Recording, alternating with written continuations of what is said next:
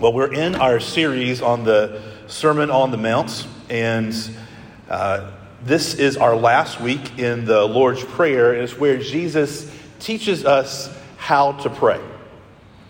And there's a theme that we've seen so far in the first few requests. I don't know if you've picked up on it, but there's a theme in this prayer. If you think about it, even last week, if you were here, or if not, the line before the passage that we're in today, verse 11, where he says, "Give us today our daily bread." The theme that is woven through the whole prayer is a theme of total dependence upon God. It's a prayer of utter dependence upon God. It's saying, God, I want to be about you and your glory, and I need you to provide every single thing that I need today and going forward in my life, even down to my sustenance, my bread and my water, the things that will keep me alive today. That's what I need from you. And it's really dependence, total dependence upon God that fuels and feeds prayer. The truth is, if you struggle with prayer, and I think most of us would probably raise our hands and say that we struggle with prayer, but if you struggle with prayer, the reason that you and I struggle is because of self-dependence. That's how we struggle with prayer. That struggle lies at the very core of our human condition. We think, truthfully, if we're honest, the reason that we don't pray more earnestly, we don't pray more regularly, we don't pray more heartfelt is because some part of me, maybe a big part, maybe a small part, but some part of me thinks I can handle a good bit of life on my own. I just need God to kind of fill in the gaps for the parts that are difficult for me or I can't quite reach, but I can handle a lot of stuff. It's sort of like my kids when they put away the dishes in the kitchen. Like, they can do most of the dishes. There's just some that are a little bit too high for them, and I have to step in and help them. Some of us view life that way. Like, I can reach a lot of things, but I need God to come in and help me with the rest of it. But if you are conscious, if someone is conscious of your absolute and utter dependence upon God, and you know how caring he is and how powerful he is, you can't but help to call out to him in prayer. And not one time, but continually. All of a sudden, Paul's commandment to us to pray without ceasing all of a sudden doesn't seem like a burden anymore. It all of a sudden seems like a lifeline if you are aware of your dependence upon God.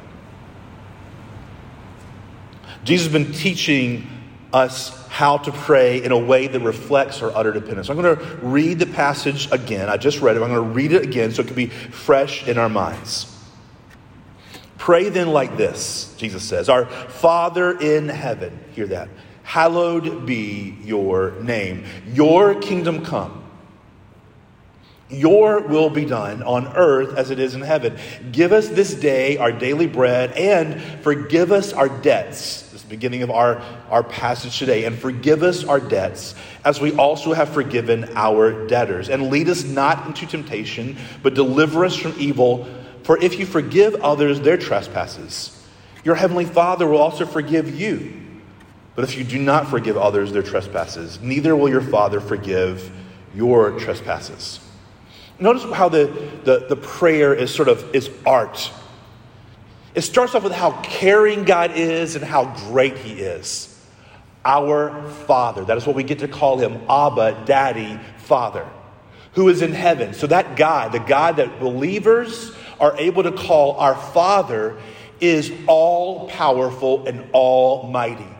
He stands outside of time, and all that is created is all created by his hand and is sustained by the word of his power.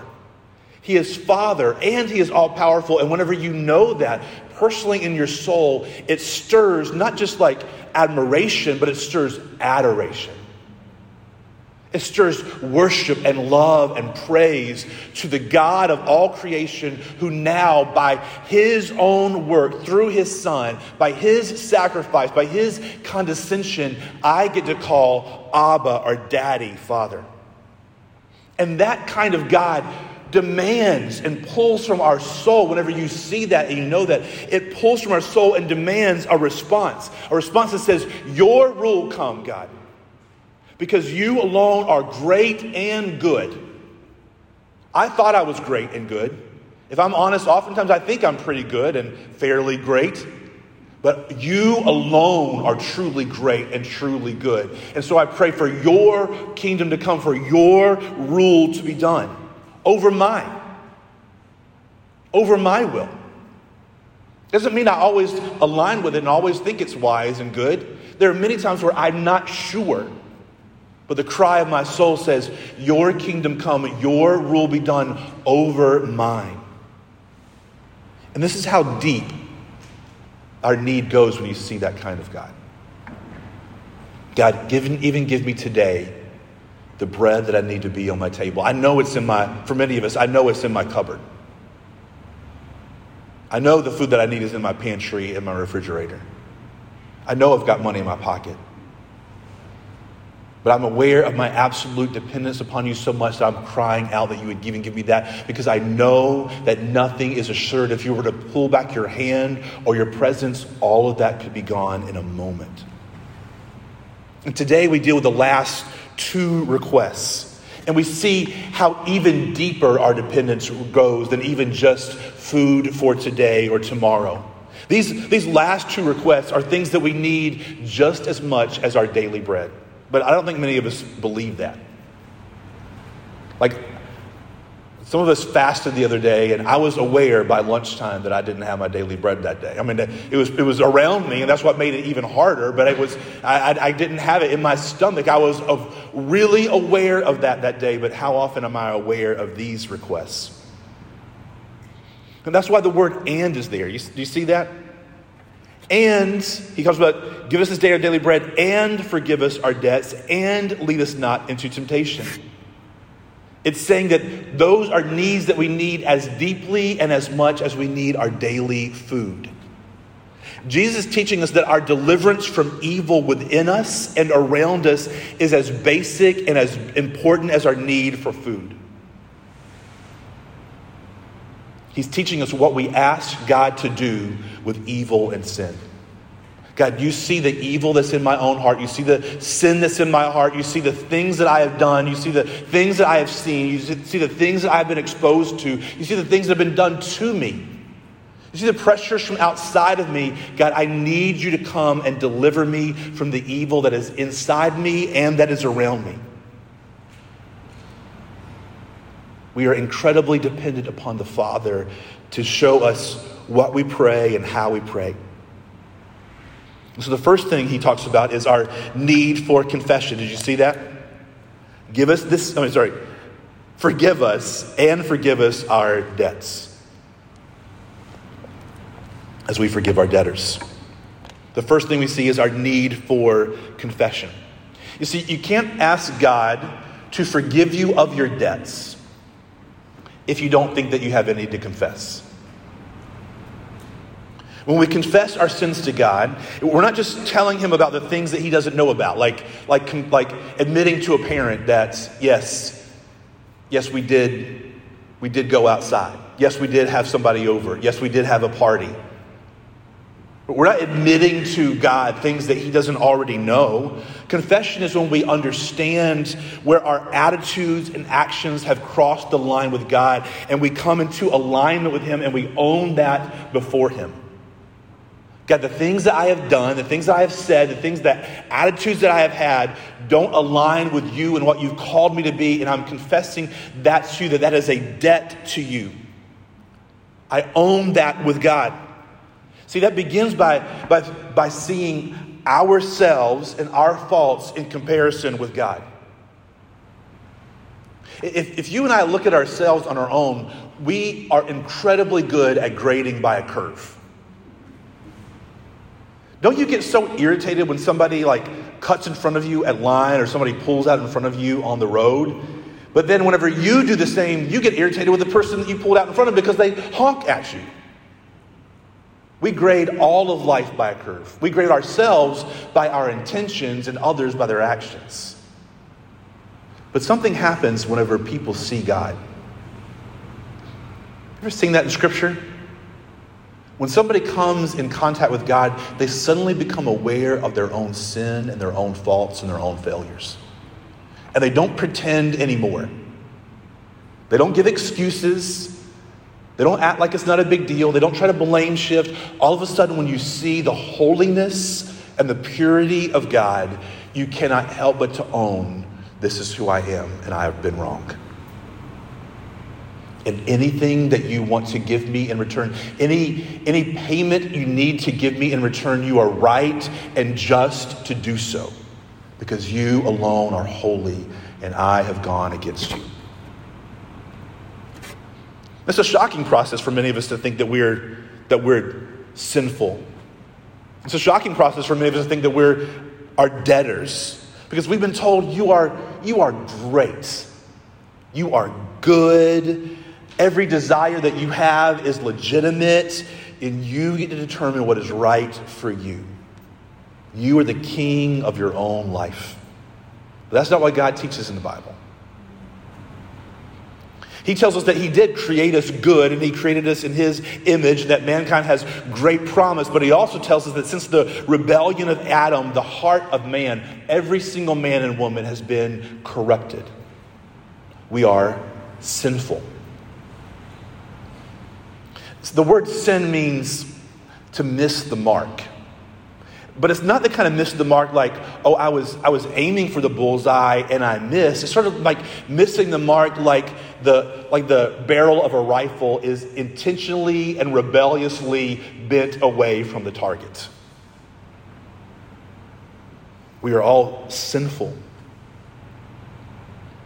And that rebellion, that rebellious heart that was within us and the actions and attitudes that come from that, it places us outside of the smiling face of God. And Scripture tells us it places us under the wrath of God.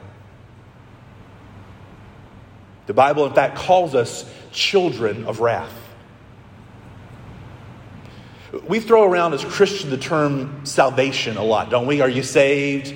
Salvation, we sing it all the time, we say it. But do you see in the light of that what it actually means? If ever since I was born, I had a rebellious heart and nature that was continuously and rebelliously missing the mark of what God has called me to be and called me to do, namely to live a life in glad submission to him, if that is who I am in the very core of my being from birth, then I need, whether I'm a Christian or not, I need to be saved. I need salvation.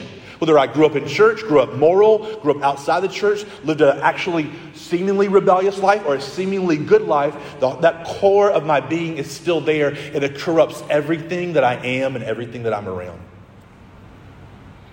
So you see, no matter whether you're a Christian or not, no matter what you think your greatest problems are, your truly greatest problem is sin.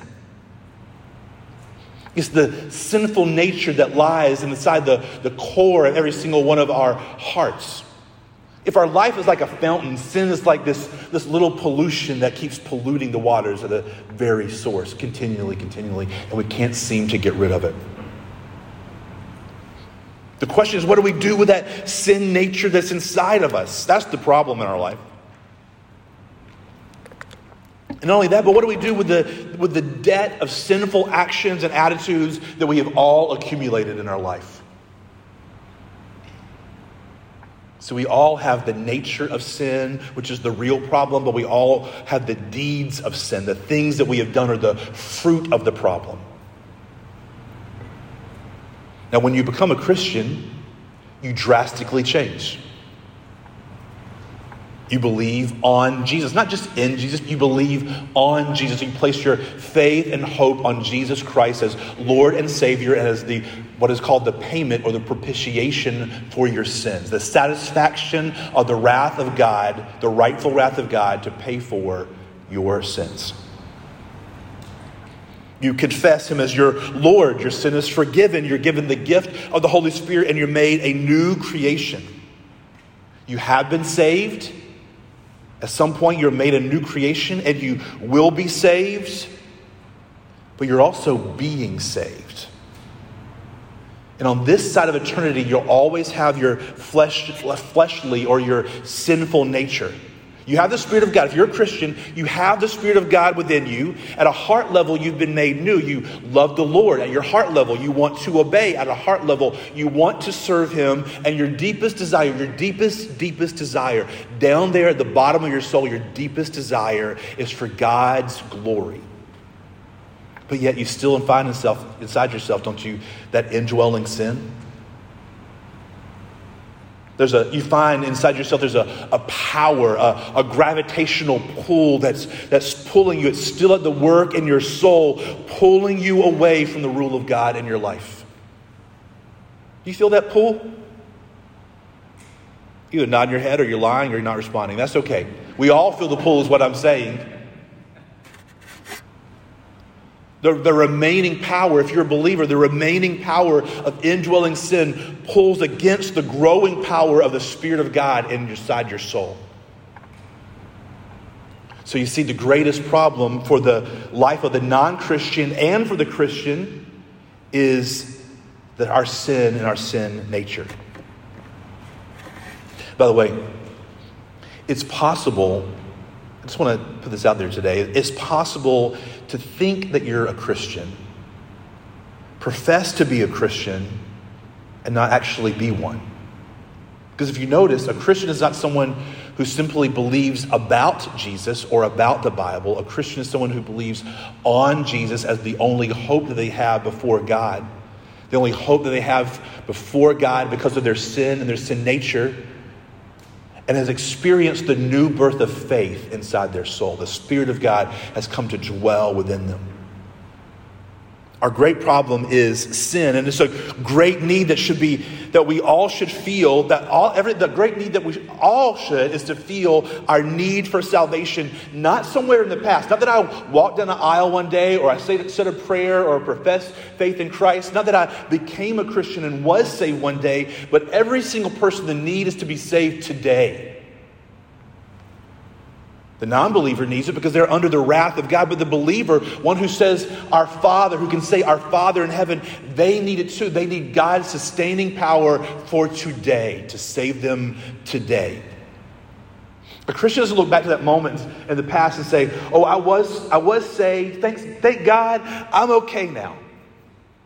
A Christian does look back. He looks back at that moment and thanks God. A Christian looks back at their baptism and says, thank the Lord, that is who I am. I know that is my new identity. But they also feel so strongly the power and pull of sin in their own soul that they are continually crying out for salvation today. Forgive me my debts. We're a debtor to God. That's an uncomfortable truth. I can feel it now in the room. We try to wriggle out from underneath it. You're a debtor. You are a debtor to God. That's a horrible truth. We don't want to believe it. We don't want to think about it. So what we do, we distract ourselves. We numb ourselves. We medicate ourselves. So we don't have to face or think about the terrible truth that we are debtors to God. And we have so many things to distract ourselves with, don't we? We call ourselves blessed as a nation because of all the riches and wealth and options that we have, many of us as people. But what if the wealth that we possess is actually not a blessing, but a judgment of God upon us? Things in our hands, things around us that we can constantly distract ourselves from the fact that we are truly debtors before a holy and a mighty and a righteous God. Are those things dulling us to the reality of our personal and deep debt to Him? Yet, in spite of all those things that we distract ourselves with, still gnawing at our soul deep within us is a knowledge that we aren't enough, we haven't done enough, and we can't do enough to wipe out the debt before God. Romans 1:18, for the wrath of God is revealed from heaven against all ungodliness and unrighteousness of men who by their unrighteousness suppress the truth. For what can be known about God is plain to them because God has shown it to them. For the wrath of God is revealed from heaven against all ungodliness and unrighteousness of men. He's talking about this, our sins that we have done and our sin nature. Romans 3:23, for all have sinned and fall short of the glory of God. You are a debtor to God, and you can't repay it, and no one is excluded. No one. So what will you do? Live a better life? Keep better company around you? Have better friends? Go to church? Give to the poor? You can't work your way out. It's like trying to dig to the earth's center on the beach with a plastic spoon. You can dig a hole, but it won't go very deep and it won't last very long. No. We must be delivered. And who will deliver you? You can't do it yourself. Everybody else around you is all in the same boat. Who will deliver you? It's to God you owe the debt, and it's He alone who must clear it for you. Paul said, wretched man that I am, who shall deliver me from this body of death? Thanks be to Christ Jesus. So if you've never seen the appeal of Jesus, can you see it now? If you have never understood why people around you who are believers express, not just talk admiringly about Jesus, but who express love for Him, can you see it now? He is God who we owe the debt to, and He is the Savior who has forgiven us by His sacrifice on the cross and has given us an assurance of a future in His glorious resurrection. Praise His name. And all that is required is to look upon Him. To do better or be better, we've already seen that goes nowhere. All that's required is simply to look upon Him. Look away from yourself. Look away from your sin. Look away from your independence and look to Him and confess Him as what He is. You don't make Him Lord. You simply confess Him and agree you are Lord.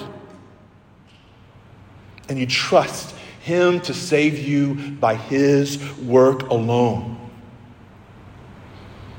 So, cry to Him.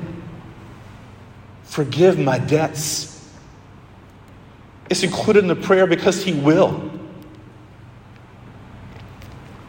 It's included in the prayer because we need it and we forget. Maybe today you need to do that for the first time in your life. Maybe you're a believer today and that's what you need. And there's the next thing that's really connected to that prayer, forgive us our debts, is a prayer that's about unforgiveness. It's a prayer that's asking for deliverance from unforgiveness. Forgive us, it says, as we have forgiven our debtors. Now, this can be a confusing statement. The question is it a conditional statement? Is it saying this? Is it saying, I will forgive you, God is saying, if you go and forgive everybody around you who has done you wrong? It kind of sounds like that, right? And I've literally heard it taught that way in the past 6 months. You can only be forgiven once you have forgiven. But that's not what Jesus is saying here. That the best way to think about this is that if we truly understand forgiveness, that debt that we were just talking about that I owe to God, that every single one of us individually owe to God. If I truly understand my forgiveness for my debt from God, then I will be forgiving to those who are around me. In other words, our level of forgiveness of those who have wronged us is the test of our repentance. Our level of forgiveness to those around us is the test of our own repentance. But how can we forgive people like that? Every single one of us have to struggle with this. Many of us in this room have had terrible things that have been done to us by people close to us, which makes it even worse. How can we forgive them? How can we just let them off the hook for the wrong that they have done to me? Is it just a decision I make? All right, I choose to forgive this person. Well, yes and no. It is a decision. I have to decide I'm set my mind and my heart to forgive this person. But Jesus is also telling us that the path out of unforgiveness isn't by trying to forget what people have done to us or to minimize what they have done to us, because some of them are great wrongs. We see the martyrs in the book of Revelation crying out to God for recompense to repay the wrongs that have been done to them, that they are wrongfully killed. God is a God of justice, and he will execute justice on those who have done wrong. So how can I just forget or minimize them? Well, we don't do that. The path lies not in our action towards them and me saying, all right, I'm going to forgive you out of myself and my strength. The path to forgiveness lies from Jesus' actions toward us. Not my actions toward them, but Jesus' actions towards me. But we think, right? Like, but I haven't done anything wrong like that. I haven't molested anybody. I haven't abused anybody. I haven't betrayed anyone like that person betrayed me. I haven't cheated on anyone. But Paul hadn't either. Paul lived an excellent life. I mean, he lived an excellent life. In fact, so much so that he said, look, before I met Christ, basically, this is Randy's paraphrase, before I met Christ, I was absolutely and utterly hitting it out of the park every single day, every single pitch that came to me. And yet Paul called himself the chief of sinners. Why did he say that? I bet it made him easy, if he really believed that in his soul, I bet it made it easy for him to forgive other people. But why would he say that? He said it because forgiveness, the path to forgiving other people, the path out of unforgiveness, isn't by minimizing what someone has done to me. A debt is a true debt. A wrong has been done. Some of them may be small, some of them may be large. Some of it is people cutting in front of me on the street, and some of it may be something unimaginably difficult to even put words to. But it says that it comes from that heart that says, I'm seeing that debtor as a person like me, and I know my debt before God. Jesus said, why do you see the speck that's in your brother's eye, but you don't notice the log that is in your own eye? What Jesus is saying is that that's how forgiveness begins. Forgiveness begins when I'm so preoccupied with the log that is in or was in my own eye, and I'm saying, hey, did you see that? Did you see how big that log was that was in my eye? Did you see how Jesus removed it? Did you see how did he do that? How could he forgive that? How could he forgive me? But he has. And look at the cost that it cost for him to remove that log from my eye. Look at that cross. Look at the cost it cost him. Do you see Christ become a lowly peasant? He did that to forgive me. Do you see how he was rejected by his leaders and his people and his own family? He did that so he could forgive me. Did you see how he was betrayed by one of his closest friends? He did that so he could forgive me. Did you see him being beaten?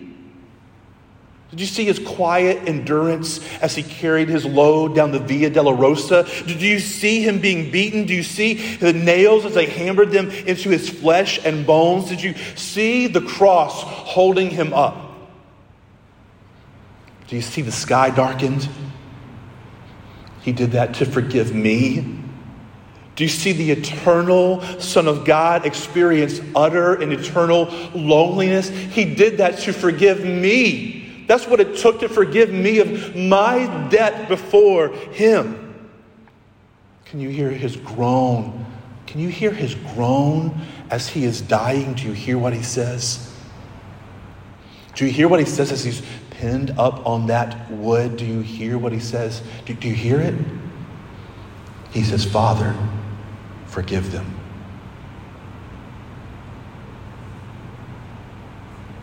what kind of forgiveness is this for me? What kind of Savior is he for me? I hear those words and they reverberate down through the centuries. I hear them pound in my eardrums. I can still feel where the log used to be. It's still sore. Sometimes I miss it. Sometimes I want to go back to it, but those words keep coming back to me over and over again, week after week, day after day, sermon after sermon, communion table after communion table. Father, forgive them. Father, forgive them. Oh, wait. Did you say somebody has wronged me? You said somebody has done something to me?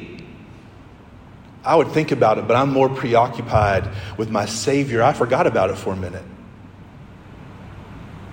I forgive them. I know it was bad. I know it was wrong. It hurt me. It hurt me bad. But you see, I'm too busy praising my Savior and the fact that he removed the giant log that was from my own eye to think about it anymore. Wait, you said they're not remorseful? They're not sorry? They haven't apologized? It doesn't seem to bother them? They don't seem to understand how big it was? Are they the reason that I have trust issues? Are they the reason I can't have a good relationship with men? Are they the reason that I don't want to go home? They gave me these scars? They stole money from me? They stole years from me? They're the ones that spread those rumors about me. They told my secret. They picked on me. They ignored me. Oh man, you're right. They were wrong. My scars haven't fully healed yet. I walk with kind of a limp now. I'm not the same since this happened. You're right, but let me tell you. Have you seen that log that was in my eye? Have you seen where it's gone? Because I can't find it. Somebody came and took it from me. Do you know who took it? He's the one I'm focused on. Because you see, forgiving my debtors isn't about minimizing what has been done to me. It's about a fixation on what Jesus is for me. Forgiving my debtors isn't so much about letting them free from their debt. It's a preoccupation with the one who has set me free from mine. And when I really see that, I respond like Peter did. When he was in the boat and he fell down before the Lord and he said, "Depart from me, for I am a sinful man, O Lord." But yet the Lord brought him close. Christians aren't ones who continually wallow in their sin because we are forgiven. Neither are Christians one who cause others to wallow in theirs because we are forgiven. And if we don't have that kind of humble thankfulness, if we're steadily keeping count, remembering and reliving all the wrongs, nursing our grudges, then we aren't aware of our own deep dependence upon God and his forgiveness towards us. Can you pray those lines? Forgive us our debts as we forgive those who are our debtors.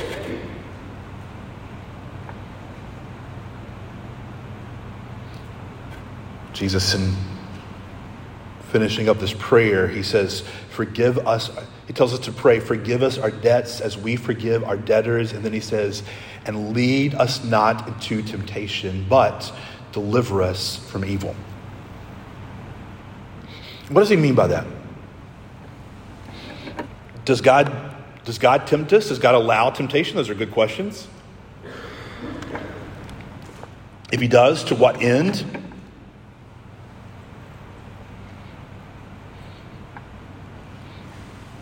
Well, we don't really understand some of those mysteries. In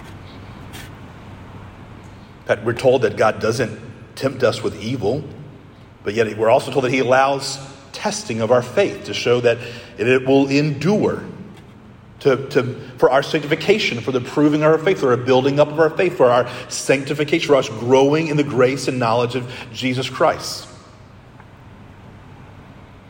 Really what we're praying for here is we're praying for a deliverance from the evil within us, that gravitational pull that we were talking about earlier, that we consistently feel that is pulling us away from the rule and reign of God towards our own rule and reign.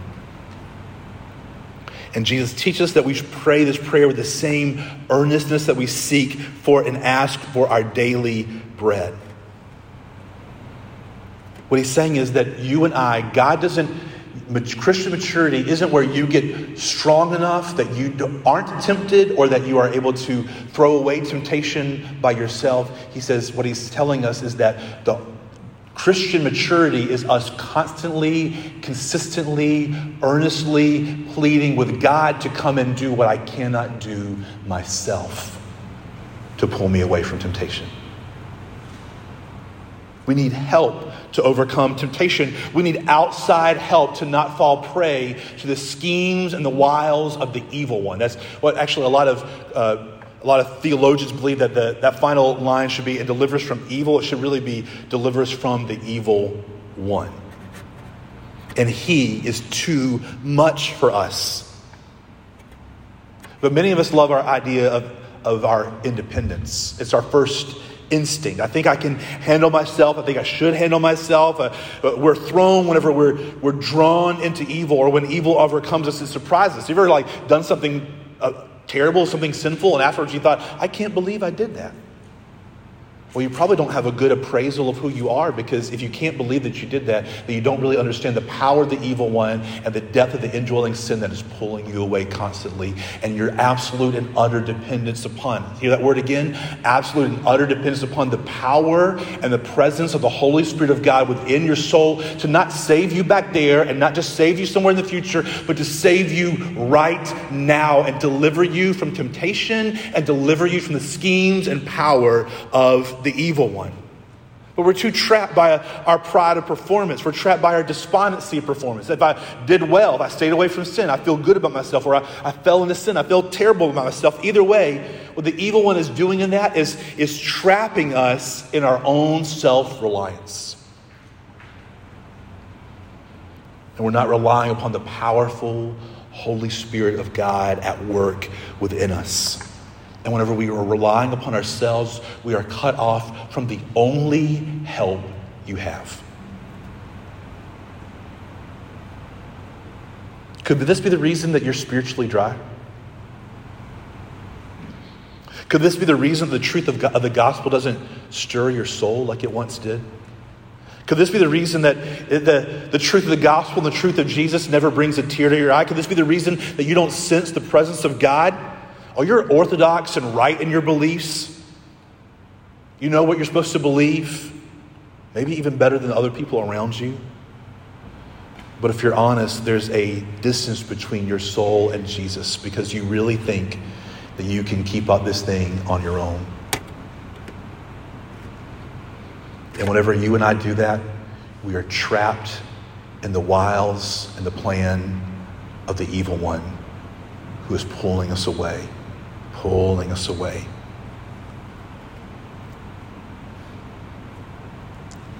We see the Trinity at work in this prayer. The Father creates and guides providence. Our Father in heaven, hallowed be your name. May your kingdom come. May your will be done on earth as it is in heaven.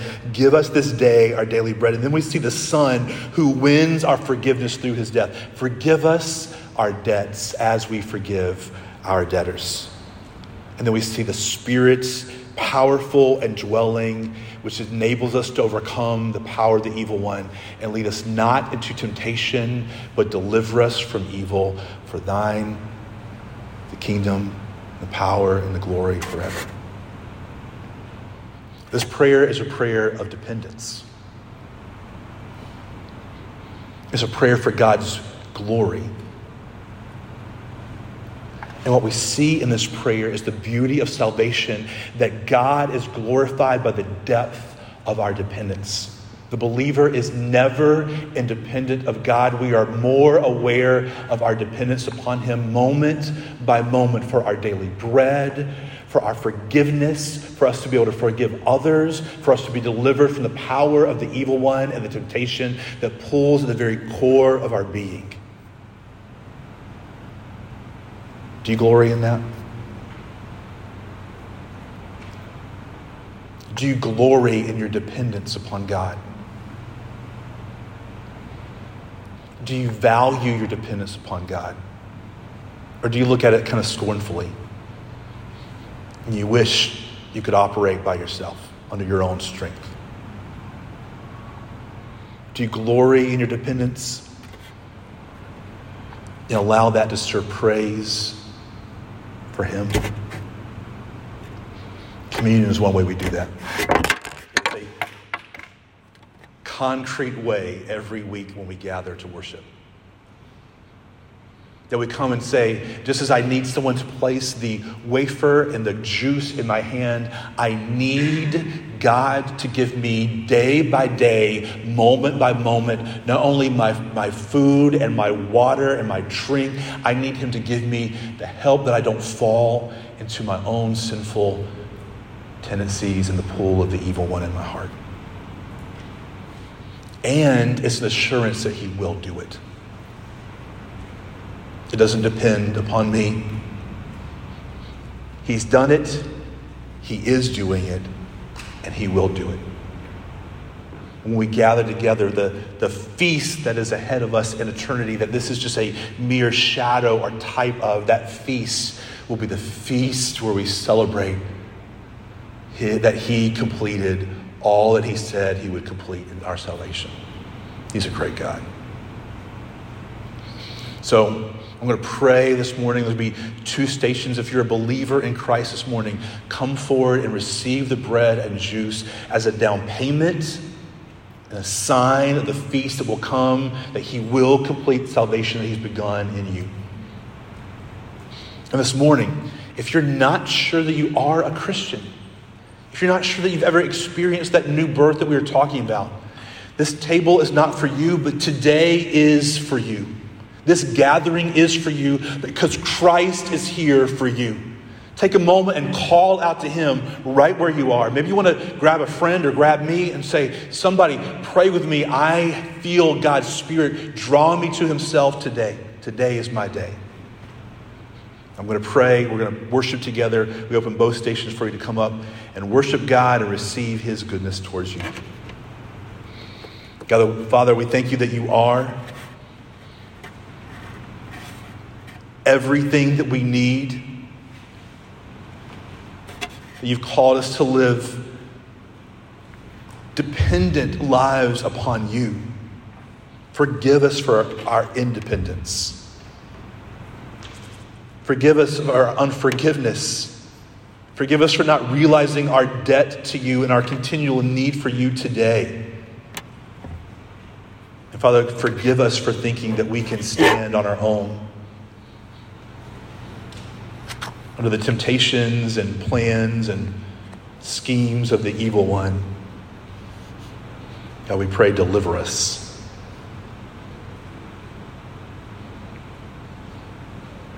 Make us people who continually cry out for that. For your glory and for our joy.